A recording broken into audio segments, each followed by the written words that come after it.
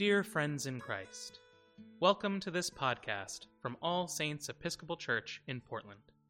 All Saints is a loving, welcoming parish serving Southeast Portland for over a century. Our purpose is to celebrate God's love, seek and serve Christ in all persons, and go forth into the world rejoicing in the power of the Spirit. Today, we invite you to join the Reverend Deacon Linda Goertz as she preaches the gospel and explores the mysteries of God in our modern world.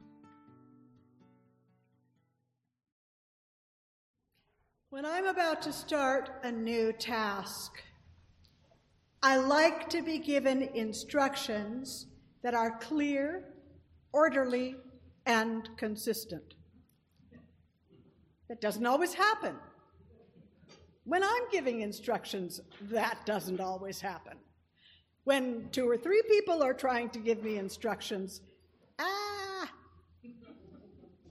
But Jesus gives some very clear, straightforward instructions to the people who are going out ahead of him. He says, first, you're lambs in the midst of wolves. That sounds like a great description of our world even today. Second, bring no possessions. Don't overload yourself, just you. Offer peace first. We're not there to have conflict, argue, theologize. We're bringing peace. Stay where you're welcomed. Don't eat more than you're offered. Great advice. Heal the sick. And tell everyone the kingdom of heaven has come near. And it's all true. The workers come back bubbling with joy. Even the demons submit to us. The kingdom of heaven has come near. Or as Eugene Peterson's The Message puts it, God's kingdom is right on your doorstep. Jesus celebrates with them, but he offers this last instruction. Don't rejoice because the evil spirits submit to you. Rejoice that your names are written in heaven. And the Message puts it this way: the great triumph is not in your authority over evil, but in God's authority over you and God's presence with you. Not what you do for God, but what God does for you. That's the agenda for rejoicing. It's not easy to remember that we're not running the show. We are not the ones who should be in the spotlight. Now, sadly, in our culture today, everybody acts like, let's worship the people who act like stars, the people who think they make the rules, that people should do what they want when they want it. And we give them a lot of attention.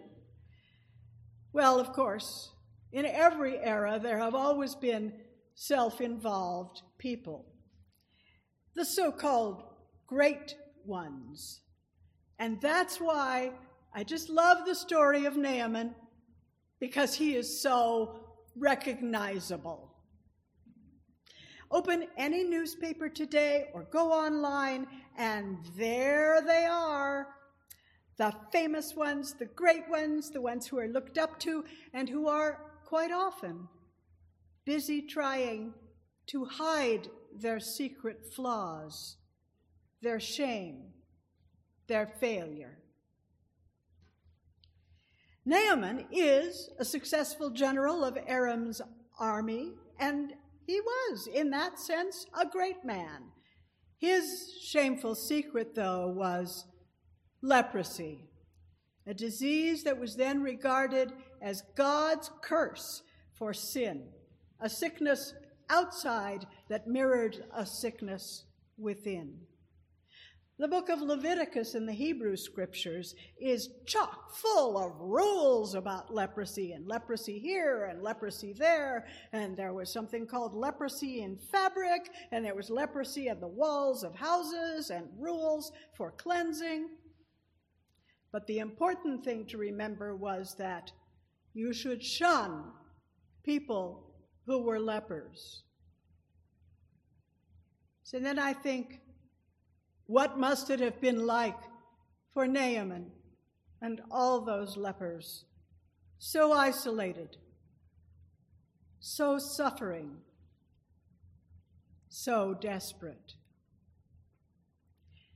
There must have been something kind in Naaman to make his servants care about him and give him advice, even though he kind of lost his temper once in a while. A slave girl tells Naaman that there's a prophet in Israel who might heal him. So he goes to his king and asks for approval, and Naaman says he's got a letter from his king to the king of Israel saying, this guy needs to be healed. And Naaman sets off with a caravan of gold and silver and 10 sets of clothing. I don't know what that's for. Plus this letter from his king to the king of Israel. And the king of Israel reads it and just like rends his clothing with despair. Who am I, God, to heal somebody?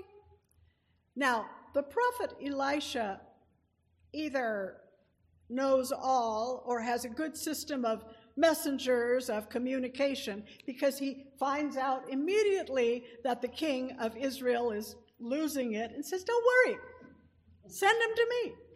I'll show him what a prophet can do. So Naaman loads up the caravan again with the money and the clothes, and he comes up to Elisha's doorway and he waits. And does Elisha come out and greet him and shake his hand? Not so much. He says, oh, tell him to go dip in the Jordan River 7 times, he'll be healed. It just really irks Naaman. He says, what is this? Where's the respect that all his wealth should have engendered?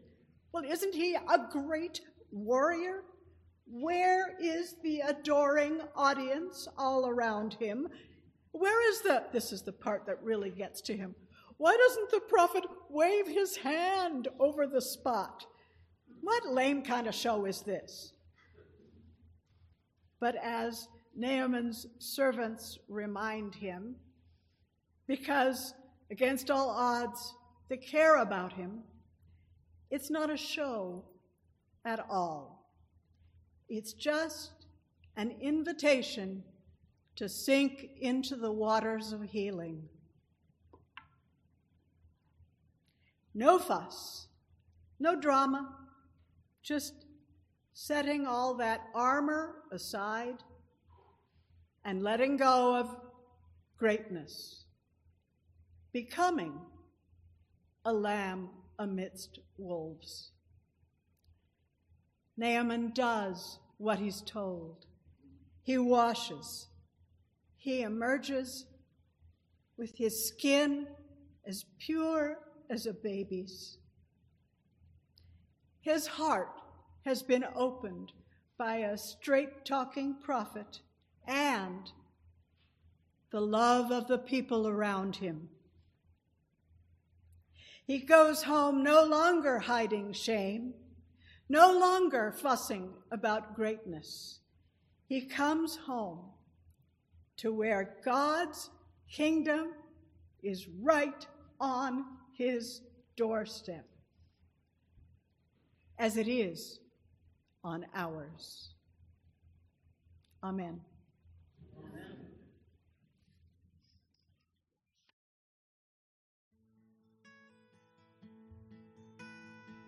Thank you for listening to this podcast offering from All Saints Episcopal Church in Portland. For more resources from All Saints, or to support this or our many other outreach ministries, please visit allsaintspdx.org.